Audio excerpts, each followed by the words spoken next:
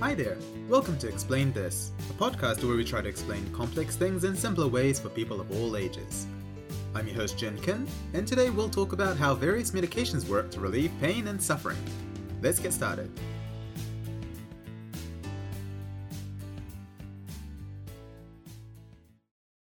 If there is one shared experience that all human beings can empathize with, it's pain. Except for a rare group of people with a condition called congenital insensitivity to pain, where they literally can't feel pain, but that's a separate issue because nature abhors absolutes and we always have to have a rare exception to everything. But for the most part, all of us have felt pain of various forms. Physical pain, like that from a paper cut or a broken bone, to visceral pain, like when your chest is on fire from the flu or your appendix is about to burst, or in almost half of people's cases, the uterus being a deflated balloon of anguish. Or psychic pain, such as when you're suffering through a breakup that feels like one of your limbs were amputated. Or a mental health crisis where you can't see the point of life at all. Pain comes in all sorts of flavors and magnitude, so it's no wonder we've searched far and wide for millennia trying to find solutions to alleviate it. Luckily for us, we live in an age where we have pretty effective forms of pain relief thanks to modern medicine. Well, for acute physical pain that is, we still don't have great solutions for chronic pain and psychic pain, so tubs of ice cream, comfort food, hugs, and supportive social network, still important. Anyway, I thought I'd do an episode on how both pain and pain relief medications work, because they're often poorly understood, despite how commonly we experience pain and have to use pain relief. Let's start by explaining to you how pain works, as if you're a child.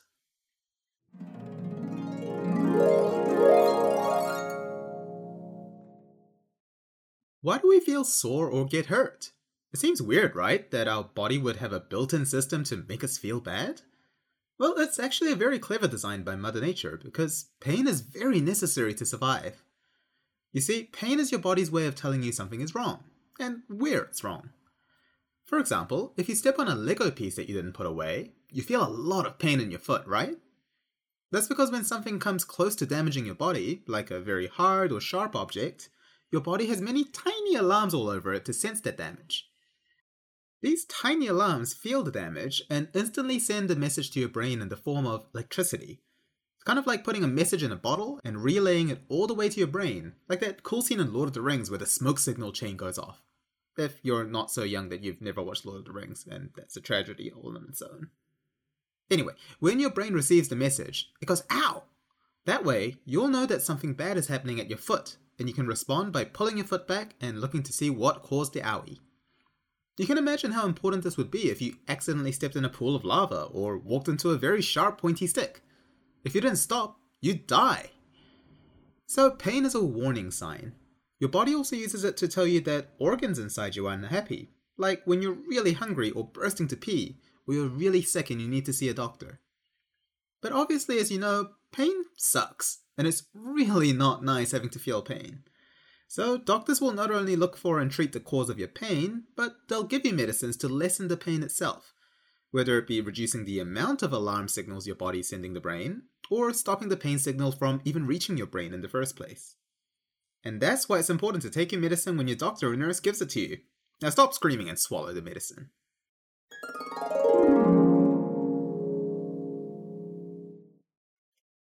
Welcome back.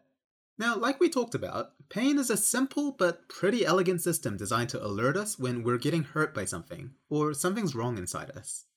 We have many different kinds of receptors all over us and inside us that can detect noxious stimuli, i.e., something that's causing damage to our body tissues.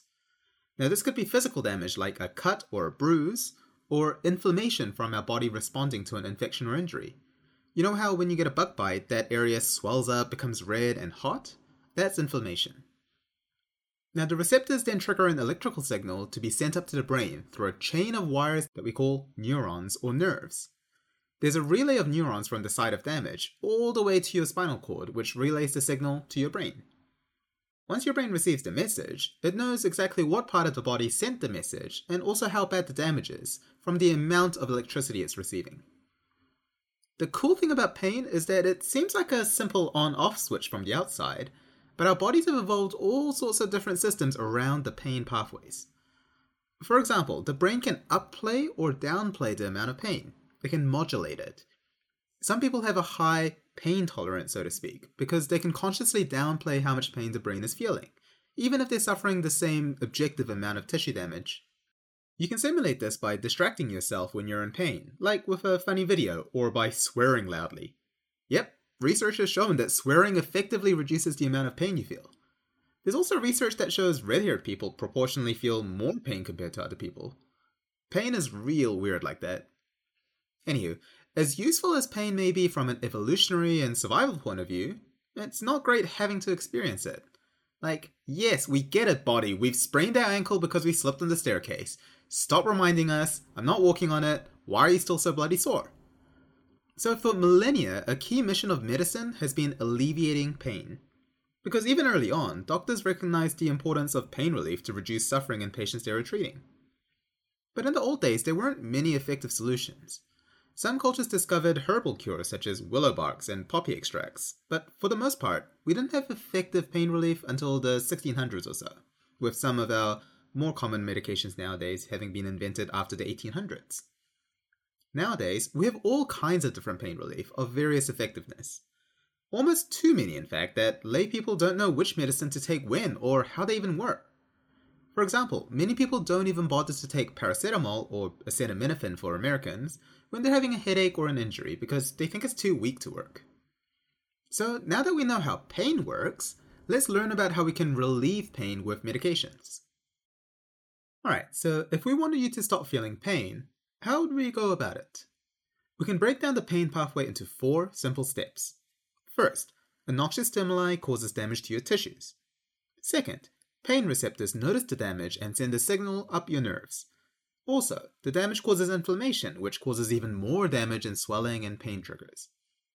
Third, the signal is transmitted by special neurons, which are connected to the spinal cord, then the brain, through electrical and chemical circuits. Lastly, the brain receives the signal and then interprets it as pain. So this gives us 5 different ways we can reduce pain. We can take away the thing that's causing the pain and damage to your tissues, we can reduce inflammation, we can reduce or block the signals from going to your brain, or lastly, we can affect how your brain interprets the pain signal. In medicine, we like to have a lot of tricks up our sleeves, so as you'd expect, we use each of those methods to treat people's pain. By the way, I'm going to be using the word analgesia or analgesic a lot, and this just means pain relief. An meaning no, algesia meaning pain. And yes, it's pronounced analgesia, not analgesia, so let's get that out of the way now. Haha. Alright, so let's discuss how we can interrupt the pain pathway at each step. The first one sounds obvious. If you step on a Lego block or prick your thumb on a splinter, you take your foot away or pluck at the splinter, right? In more extreme cases, we might reduce a broken bone so that it's not sticking out at a weird angle, then splint it so it doesn't move. Or we might do surgery to remove the thing that's causing all the damage and inflammation, like a burst appendix. But if you sprain your ankle or get the flu, then it's kind of hard to take away the cause of the pain, because either the injury has already happened and it's triggered an inflammation, or because the immune system takes its sweet time killing the viruses. So we have medications to reduce inflammation. The classic example are non-steroidal anti-inflammatory drugs, or NSAIDs for short. I mean, it even has the words anti-inflammatory, so you kind of know what it does. Examples of NSAIDs include ibuprofen, or Nurofen, Brufen, or Advil depending on where you live, diclofenac, which is also known as Voltaren, and good old aspirin. These drugs all work by disrupting the process of inflammation, telling your body to calm the flip out and stop swelling up the damaged site because it's not going to kill you. The other common pain relief that seems to work by reducing inflammation is paracetamol, or Panadol, or acetaminophen if you're American. I say seems to because even though it's probably the most commonly used pain relief, we don't know exactly how it works. We just know it does. Anyway, let's keep going. How can we disrupt the pain signal from going to the brain? Well, we obviously can't just cut up all your neurons and strip them out of you, so we'll have to use some drugs instead. The most common disruptor of the pain pathway are opioids, such as morphine, codeine, and fentanyl. Opioids are really interesting because they're probably one of the oldest analgesic, while still being used as one of the most effective analgesic nowadays. It works by activating a receptor, which is essentially a switch on a cell, in your spinal cord, called a mu receptor. These receptors are super handy products of nature because when you switch it on, it dampens the pain signal from getting through the spinal cord. It's like flicking a switch that closes a garage door so that the pain mobile can't get inside. Your body produces a chemical called endorphin to activate these receptors when you're in pain, like when you break a bone or you torture your body by going for a run. Sickos. You can tell from the word endorphin or endomorphin that morphine works in exactly the same way. Turns out the poppy plant produces a substance called opium that works on the same receptor. So all we had to do was produce a concentrated version of that and voila! We can shut down the pain pathway so that your brain doesn't even hear about the pain. Or at least we can reduce the amount of pain that way. The other way we can disrupt the pain pathway is using local anesthetics, like when you're at the dentist. These drugs literally block nerves from functioning temporarily, so the pain signals don't even reach the spinal cord. This is really useful because you can target exactly what part of the body you want to numb, so when you do medical procedures like stitching you up or when you're having a baby, we can numb just that area, like the bottom half of the body. Last but not least, we have the brain. Now, we could take your pain away by removing your brain, but I'd probably lose my medical license for that, so we'd probably use some simpler methods. Instead, we can influence how your brain perceives the pain. You see, the brain is a mysterious, wonderful, full of faults meat computer. It can be a bit of a baby sometimes. What I mean by that is that when it focuses on something, it can get really obsessed. Like, if you think about the pain, it will zero in and amplify that experience, because it sees it more. It's like when you're in a noisy bar and you focus really hard on what your date is trying to say. Your brain will physically hear your date's words louder because it's tuning into that specific stimulus because of the focus and concentration. Which means the opposite also holds true. When you distract the brain, like, oh look over there, it's a really shiny eagle, oh look right now, it'll look away from the pain and physically sense less pain. This is why when people are in pain, our natural instinct is to distract them with cat videos and funny nostalgic stories. But this is more for when you're acutely in pain. There's another type of pain that we call chronic pain, where it lasts for a much longer time, sitting in the background and becoming your new normal. In people with chronic pain, it can absolutely ruin their lives because the pain just jumps out to the foreground, preoccupying them and stressing them immensely, and they just can't escape, it's just there all the time. So a part of the treatment for chronic pain is addressing this very step of the pain pathway, the brain. This is where psychotherapy and good education about the nature of chronic pain can make a real difference in the level of suffering the person might experience. We'll talk more about chronic pain another time because it's such a big topic, but for now, just remember that we can influence the brain to affect how much pain you feel. Alright, that was a lot of information, so let's take a short break, and when we're back, I'm going to teach you more about the different classes of pain relief in detail, when to use which one, and when they can be very dangerous. See you soon! Welcome back. We've talked about many different forms of analgesia, all with long technical names like paracetamol, NSAIDs, and opioids. So how do we choose which pain relief to use when we're in pain? A very common reason that people present to the emergency department with is pain, which makes sense, that's your body's way of saying something might be wrong. But for how common pain is, many non-medical people don't know how to treat their pain, even though medicines like Panadol and Brufen are available over the counter. Instead, you might hear things like, oh, Panadol never works for me, or my hangnail really hurts. Can't you give me a really strong pain relief like morphine? So to help you, I'm going to explain to you a very famous and useful medical concept that doctors use called the analgesic ladder. This is a model that the World Health Organization devised to help doctors and nurses decide what the most appropriate pain relief regimen is for different clinical situations and levels of pain. Let's start on the first rung of the ladder. Mild pain. Now, obviously pain is very subjective, and we already know that things like the pain scale and people's reports of having a very high pain tolerance are very unreliable in measuring how much pain someone is experiencing at that given moment. But still, we can somewhat classify the different pains into mild, moderate, and severe. So mild pain would be something like, say, you fell over and grazed your knee. For this kind of pain, we use the simplest analgesic, paracetamol. Paracetamol gets a bit of a bad rap because people often think of it as weak sauce, or that it doesn't do anything. Some people also get worried about taking paracetamol for too long because they've heard about paracetamol maybe ruining your liver. But this is a common misconception. Yes, paracetamol is definitely weaker than morphine, but it's actually been shown to be quite effective in musculoskeletal pains such as sprains and bruises, inflammatory pains such as muscle aches from flu, and headaches such as migraines. The problem is that people will often wait for a very long time until the pain gets really bad, then take 1 dose of paracetamol, then find it doesn't do much. This is because paracetamol works much better when you take it regularly 4 times a day, and earlier in the course of the pain rather than when it's really sore. This is because in general, pain is really hard to treat when it's very bad, but much easier when it's starting. Like how you can snuff out a candle fire with wet fingers, but a burning house will take an entire fire truck to extinguish. When you take pain relief regularly, it builds up in your bloodstream, so it'll slowly chip away at the pain. When the pain is settled, the regular doses also prevent the pain from getting worse by hitting it constantly, because it nips it in the bud. So yes, Panadol works, but you need to take it regularly, and you need to start taking it early when the pain is starting. It's also very safe to take as long as you don't exceed the recommended maximum dosage, which is 4 times a day. A 5th dose won't hurt either. It has very, very minimal side effects as long as you don't overdose on it, unlike all the other pain medications we'll talk about. So there really is no excuse for you not to take paracetamol for pain, unless you have a very specific health condition like liver failure.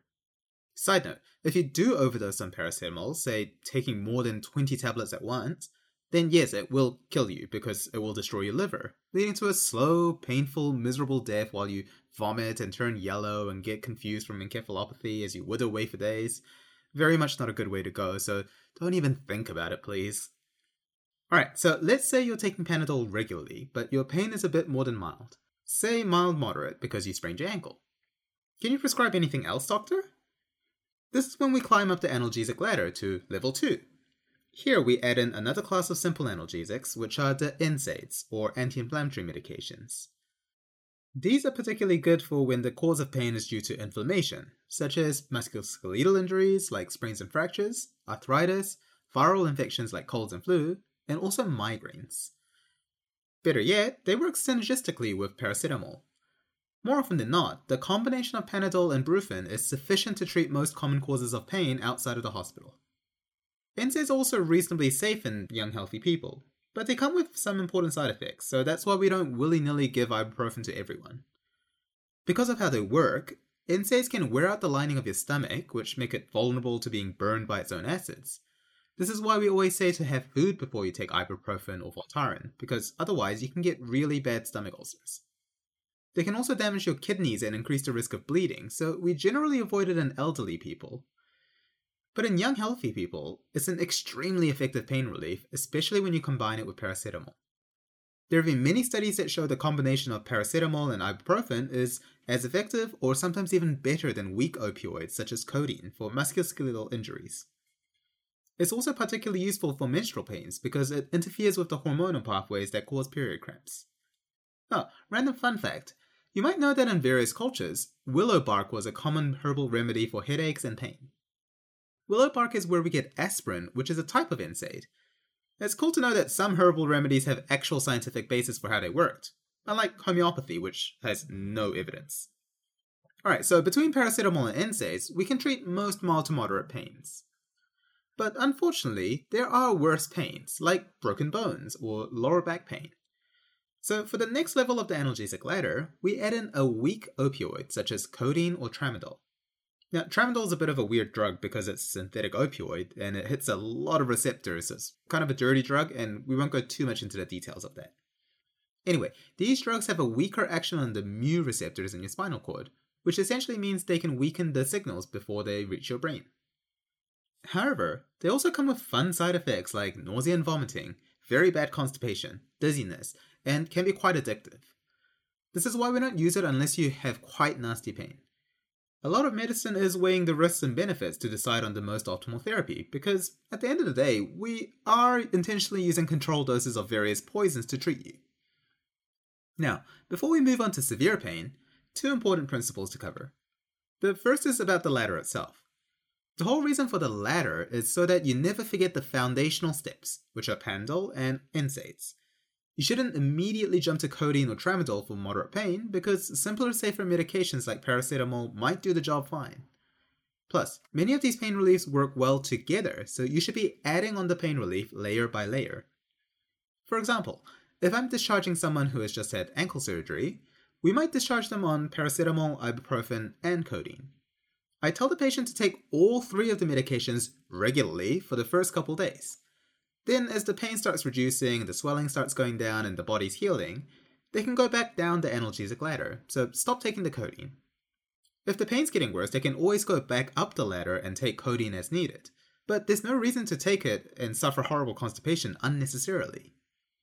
Then, as the pain gets steadily better, they can also stop taking ibuprofen, until eventually they might just need occasional Panadols to manage their pain.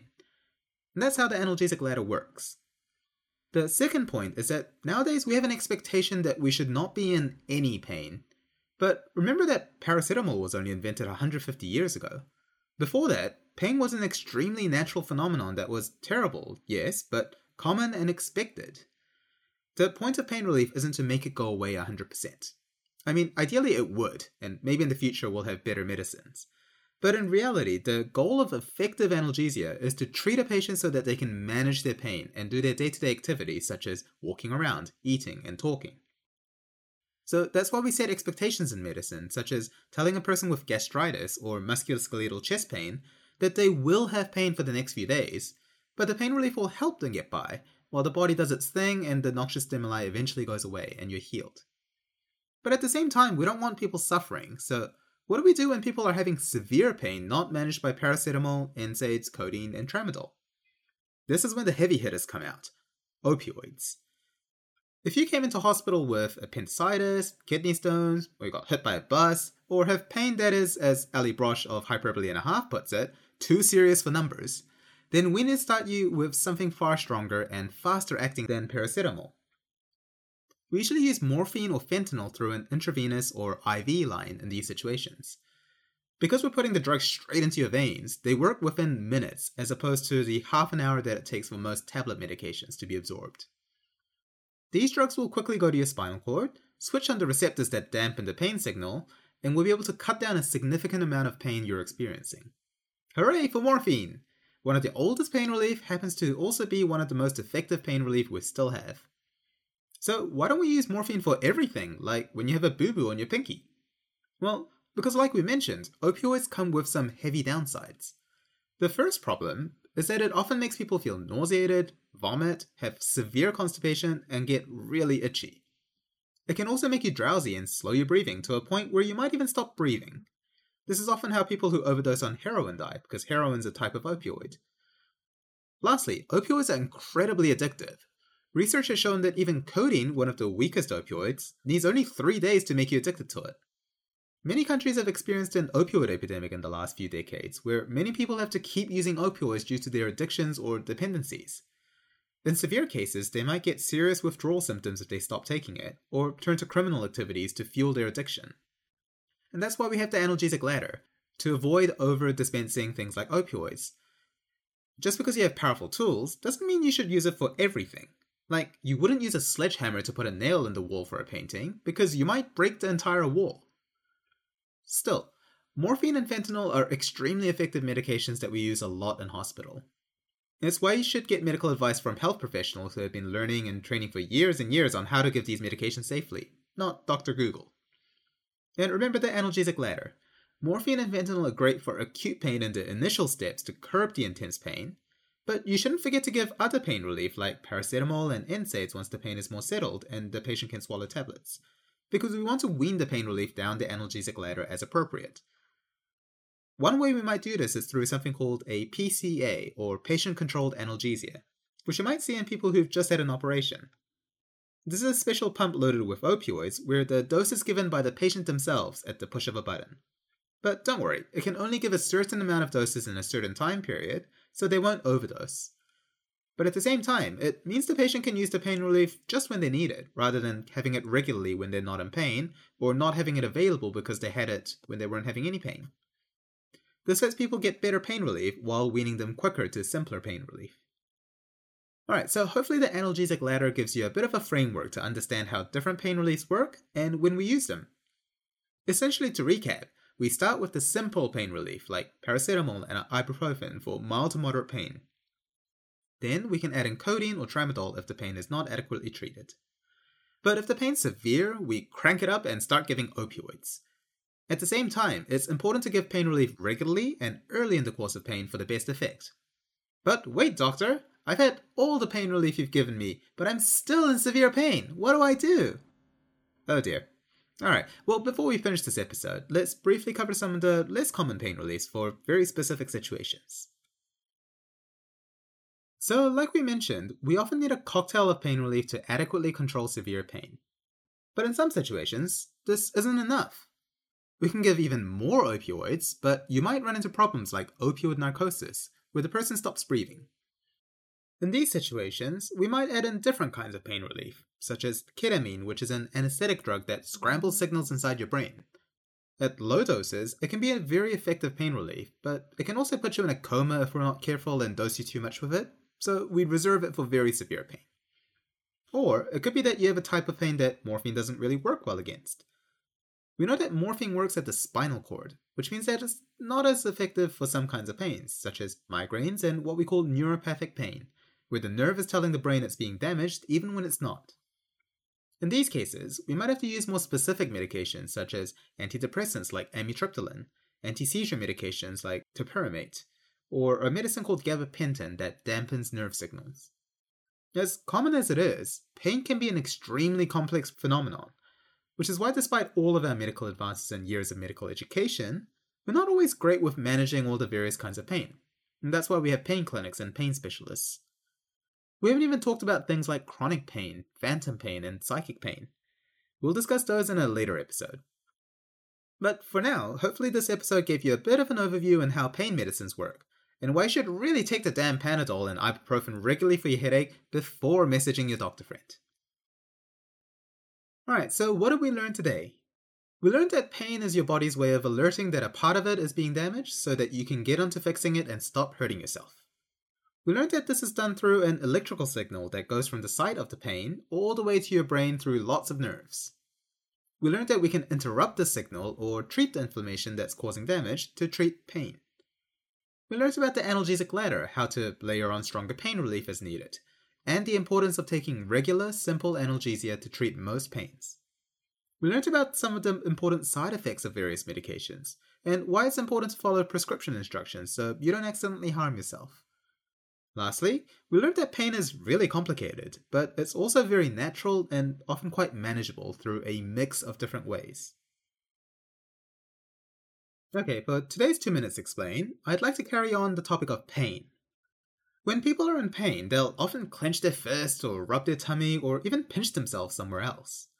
You might have seen movies where an old-timey army doctor is telling a soldier to bite down on a piece of wood hard while they saw their leg off because proper pain relief hadn't been invented yet. Ooh, glad we don't live in that era. Is there a reason for this? Well, it turns out yes, all of these things might help make you feel less pain. Remember how the pain signal travels up nerves into the spinal cord, then into the brain? Well, scientists think that in your spinal cord, you actually have a bunch of gates that control nerve signals going through it. This is called the gate control theory, and it's one of the more modern views on how our brain perceives pain. Now, this gate is not like a physical gate that opens and closes, but the spinal cord may be able to control the amount of pain signal that goes through it, similar to how morphine can reduce pain signals. This happens when two nerve signals reach the spinal cord at the same time. For example, pain signal from where you're hurt, and touch signals from where you're rubbing your skin.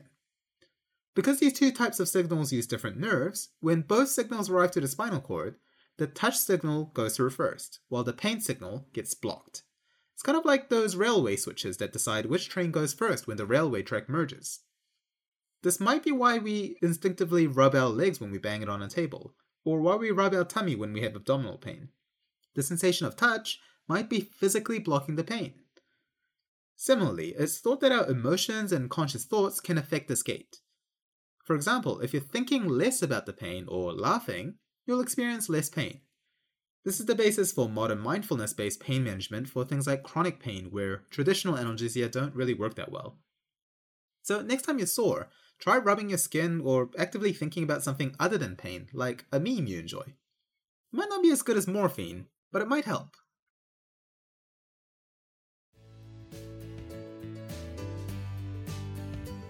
Well, that's it for today. Thank you for listening to Explain This. I hope you've learned something interesting and maybe even useful today. We'll see you next time. Bye for now. Explain This was written and hosted by me, Jin Kim. If you'd like to suggest a topic or just send a lovely message, you can email me at explainthiscast@gmail.com or follow me on Facebook or Twitter